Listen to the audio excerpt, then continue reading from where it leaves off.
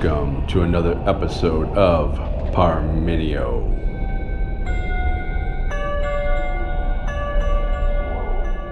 The pulse of the organization and psychological safety. That's what we're going to be discussing on this episode of the podcast. Now, many times the CEO or your business partner will ask you to help them keep their finger on the pulse of the organization. Now, first of all, what exactly does that mean? Well, it gets to the idea of understanding and knowing employee and organizational members, what their attitudes are, their demeanor, their thoughts, their emotions, and their level of engagement.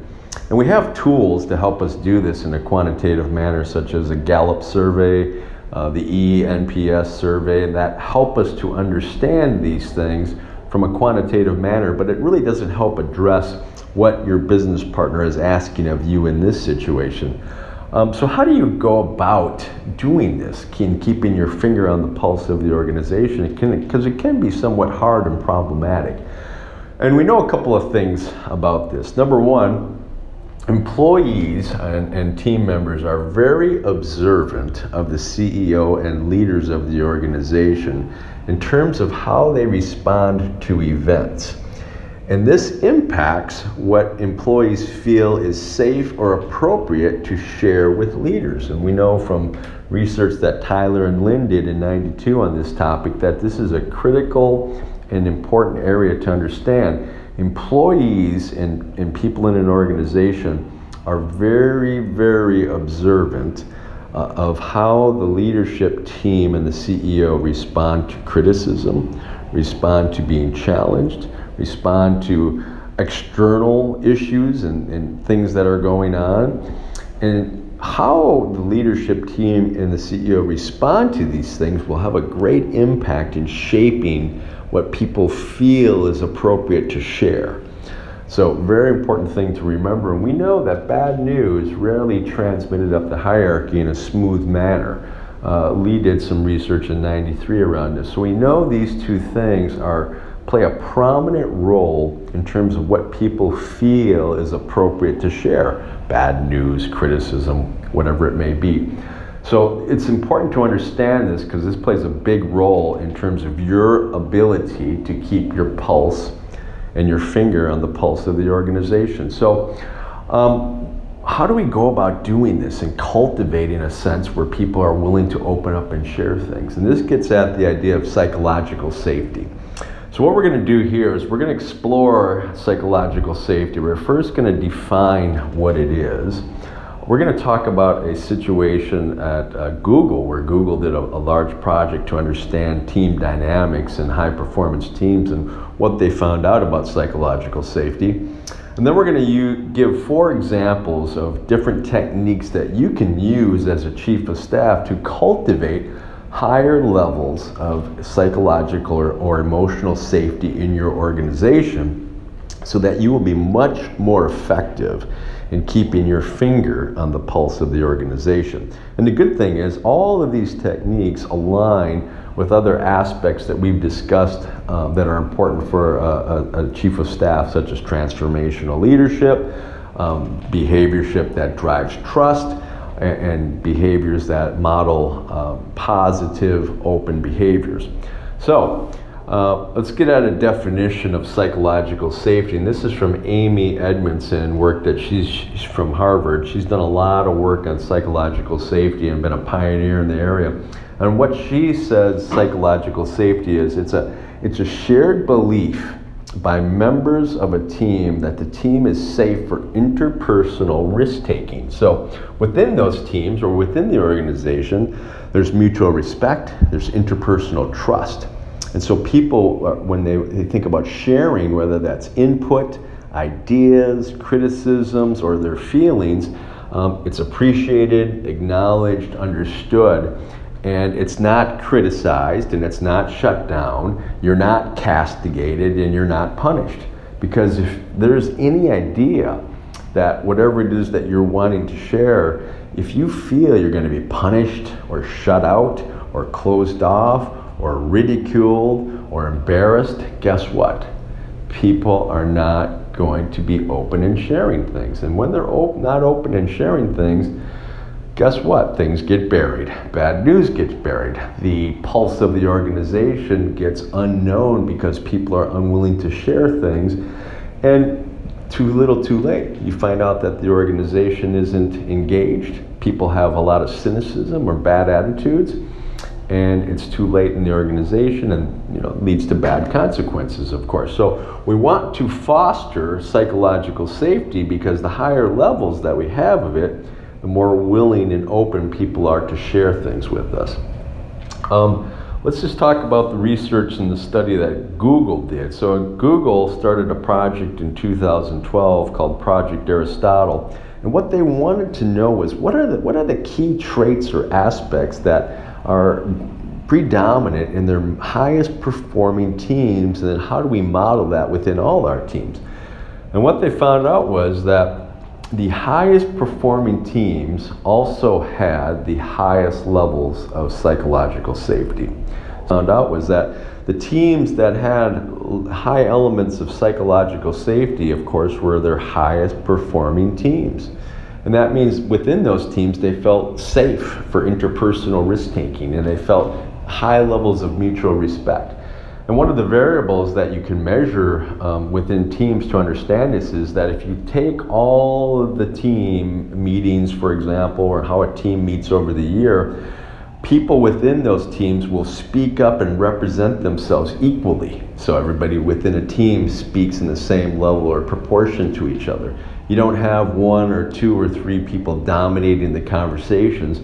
Everybody is speaking up in a much more equal manner because they feel it's okay and it's safe to do that. And so what you want to do is foster an environment within teams or within your organization, so that as people feel this, they're much more likely to input their ideas, their comments, their criticisms, and they won't feel that it's going to be shut out or they're going to be damaged. They're much more likely to be engaged in meaningful work. All right, so with that being said, psychological safety does much more than just allow for people to input information. It allows them to become engaged to a much higher level, and it leads to the engagement of much higher performing teams. So it has a dual benefit. All right, let's look at 4 methods or tools that Amy Edmondson, from her research, she talks about how you can increase the psychological safety within your organization by doing specific behaviors and actions. And the 4 that I'm going to talk about here, number 1 is accessibility. Number 2 is inviting input and feedback. Number 3 is modeling openness and fallibility. So number 1, accessibility, and this is all about availability and approachability. So you have to be both available and approachable. And people have to see this in terms of your actions, your behaviors, and how you behave. And if they see these 2 things, then it's going to increase, the feelings of being safe and approaching you. So how can you increase your accessibility? Well, a couple of things you can do is, number 1, you can do some management by walking around.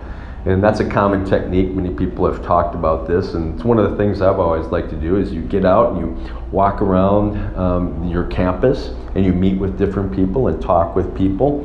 And if as you're doing it, you're modeling accessible behavior, open body posture, you're engaging with attentive listening, you're appreciating what people are having to say, you're non-defensive when they're telling you things, then you're going to increase your accessibility and your availability and your approachability.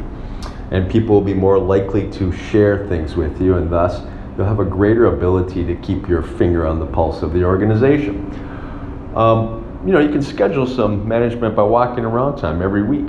I know everybody has busy schedules, but again, this is an important thing to understand, because you really do want to have a strong networked position in your organization. This can really help you do it in terms of keeping your finger on the pulse. Number 2, another way you can do it is to have, you rotate kind of how you do lunches and coffee meetings, rotate with different people. You can have different people you're having lunch with and coffee with, and as you're doing this, you're increasing your level of accessibility, And you can do the same thing that you do with MBWA, management by walking around. When you're engaging with people, you're approachable, you're accessible, you're engaging in open behaviors, you're attentive listening, and you're going to have the effect of increasing your accessibility by doing this. So those are a couple of techniques you can use to increase your accessibility. Number 2 is by inviting input and feedback. And this really revolves around encouraging input from everyone. So if you're leading a meeting, for example, what you want to do is kind of make sure, or somebody from human resources or engineering, I can structure probing questions to ask them at the meeting that will be directed at their perspective and their point of view and what they might want to input. And then as they do it, I practice open and accessible behavior. I practice attentive listening. I'm showing them that I appreciate and acknowledge their input. And that shows up within the group dynamics, and it shows that everyone's input and ideas are important. And that helps to, again, enhance the notion that it's safe to give my input or my ideas. So that's one technique that you can use to invite input and feedback. And we want to have people speaking equally. We can practice empathy as well when we're listening to people. And so again, we're modeling behaviors that are inviting input and then inviting feedback. So that's another technique. The next one we want to talk about is modeling openness and fallibility. And so fallibility has to do with the idea of talking about our mistakes and admitting our mistakes. So if we can do that and model it, people will be more open in talking about these things, and that's a positive thing, because as mistakes get buried and they fester, they then usually, they pop up many months later or weeks later into a much bigger problem. So if people are more willing and open to admit mistakes earlier on in a process, it's going to save us time and money later on and lead to a much better situation. All right, another thing I can do to model openness is being coaching oriented. We've talked a lot about coaching and mentoring and use of the cognitive apprenticeship approach on other podcasts, on the mentor and mentee podcast. So coaching oriented allows people to see that we want people to learn, and we want people to have their input and become more effective and better employees within the organization. So coaching orientation is another factor to help us model openness. Non-defensiveness. We want to appear non-defensive because if I come off and I'm defensive, if I'm challenged or if I'm criticized or something I'm working on is criticized, people again will observe that and they will just say, I'm not going to say anything, because if I say anything anyways, it's just going to be shut down. So a quick example of non-defensive behavior might be something like, for example, it might go like this. I might be given a presentation on OKRs and presenting that to a team because we're implementing OKRs, and a team member might have a strong, passionate opposition to it. And they might say something like this. We every year, every month that goes by, we keep getting more process, and all this process is doing is bogging us down. Now we've got just more processes in place. We've got OKRs, we've got quarterly business meetings, we got other review sessions, we got weekly operation reviews. All this stuff is getting in the way of giving our customers what we need to do. We need to be delighting our customers and working on things and products and services for our customers. We don't need more processes. And so that's something that's being directed directly at the implementation of OKRs, and you've got a group meeting in a dynamic setting here. So I don't want to be defensive about it, right? I want to show that I'm open and appreciative of this person's input, because they do have a good point. Just adding on processes doesn't help anybody, right? So I might approach the answer something like this. I want to thank you for sharing your thoughts on this matter and your ideas. And you know what? You're absolutely right. We need to be focusing on our customers and delivering the best products for our customers. And if we're not doing that, guess what? We're not going to be open for business at the end of the day. And we don't want to be doing things that are just adding more process. That's the last thing we want to be doing. When it comes to OKRs, objectives and key results, The whole idea is we want to be working on things in unison as a group, and we want to be working on the top priorities of the organization. And if we're not all working on the right things and the same things, guess what's going to happen? We are not going to be able to satisfy our customers because we're not going to be building and putting together the things that they want or need. So OKRs is not about process. It's about having a structure in place so that we're all working on the right things in unison and we're all heading in the same direction together. And we all should be working on the things that are important. And when it comes to OKRs, the thrust of the conversation should be, what are the things that we should be working on and why are they important, right, for delivering value to our customers? And then how do we get there? How do we achieve those goals and objectives so that we can deliver the things to our customers? And if we're not doing that and we're not focusing on those things and we're just doing some process for OKRs, then you know what? We shouldn't be doing it. But what I'm going to ask of you is give this a fair shake. Give it a fair shake and do your best on this. And then as time goes by, if we're not doing it right and it's just about process, you come back and let's have that conversation again. And if we're not going to do it right, let's scuttle it. But I would ask you, as we go through this process, to give it a fair chance and give your best input. And that's all I can ask of you. So that's one way to approach and address the question of OKRs and not come off in a defensive manner and really talk about OKRs for what the purpose is and not just some process that we're putting into place. So non-defensiveness is a key thing. Along with all of this goes to body language. My body language, when I'm addressing that question, I want to be open body posture. I want to be cooperative. I want to be nodding my head, tilting my head to the side, engaging in extended eye contact. That shows the person who had raised the question about OKRs that I'm engaged and that I'm interested and I'm acknowledging what they have to say. And that person will feel a lot better about me and the organization based upon how I answer that. And so that leads to higher levels of feeling safe to input what people are feeling. Run-throughs and practicing, of course. Now, when an airline pilot goes through and gets their training to fly a plane, right? Nobody ever says to an airline pilot, you read the manual on the 727, now let's take her up. Nobody ever says that, and that's a line from some research that Amy Edmondson did. What we want to do is use practice fields and rehearsals, because if we're using practice fields and rehearsals, we can make mistakes and we can have failures, and the consequences for them will be removed so people can do it in a safe environment. So just as an airline pilot, they're not going to just be going up and flying a plane after they read the manual, right? They're going to have simulations. They're going to be flying up in a plane and observing a more experienced pilot. We can do the same thing here within an organization, right? We can create practice fields and rehearsals as we're going through things so that the fears of mistakes and failures can be removed. So for example, if I have some people meeting with the CEO in 2 weeks and they've had very limited exposure to the CEO, I can do a dry run through and show them and acclimate them how this meeting might go.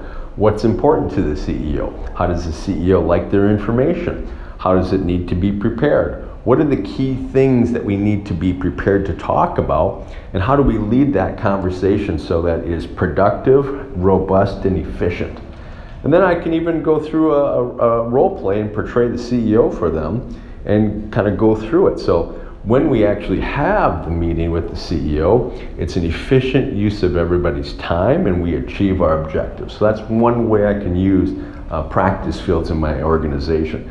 I can also do it in many other ways just like that in doing preparations for other meetings. For example, we could have quarterly business reviews. I could do an advanced reconnaissance and with one of the teams go through the quarterly review session as if I'm the CEO to prepare the team and make sure when that meeting happens it's efficient, it's well done, the questions are all answered so that getting things done. All right, so those are 4 different methods and tools that you can use. Increasing your accessibility, increasing in inviting input and feedback, modeling openness and fallibility, and the use of practice fields. And I love practice fields. I love rehearsals. Anybody that listens to these podcasts knows that. And I think that's a great tool to have to put in your repertoire. And if we're doing all of these things right, we can increase the feeling and the notion of psychological safety in the organization so that people feel it's okay to input their ideas and their comments and their issues and their problems. And thus, if you're doing this right as a chief of staff, you're going to be able to partner that is valued by your CEO. Thank you once again for listening to another episode of Parmenio.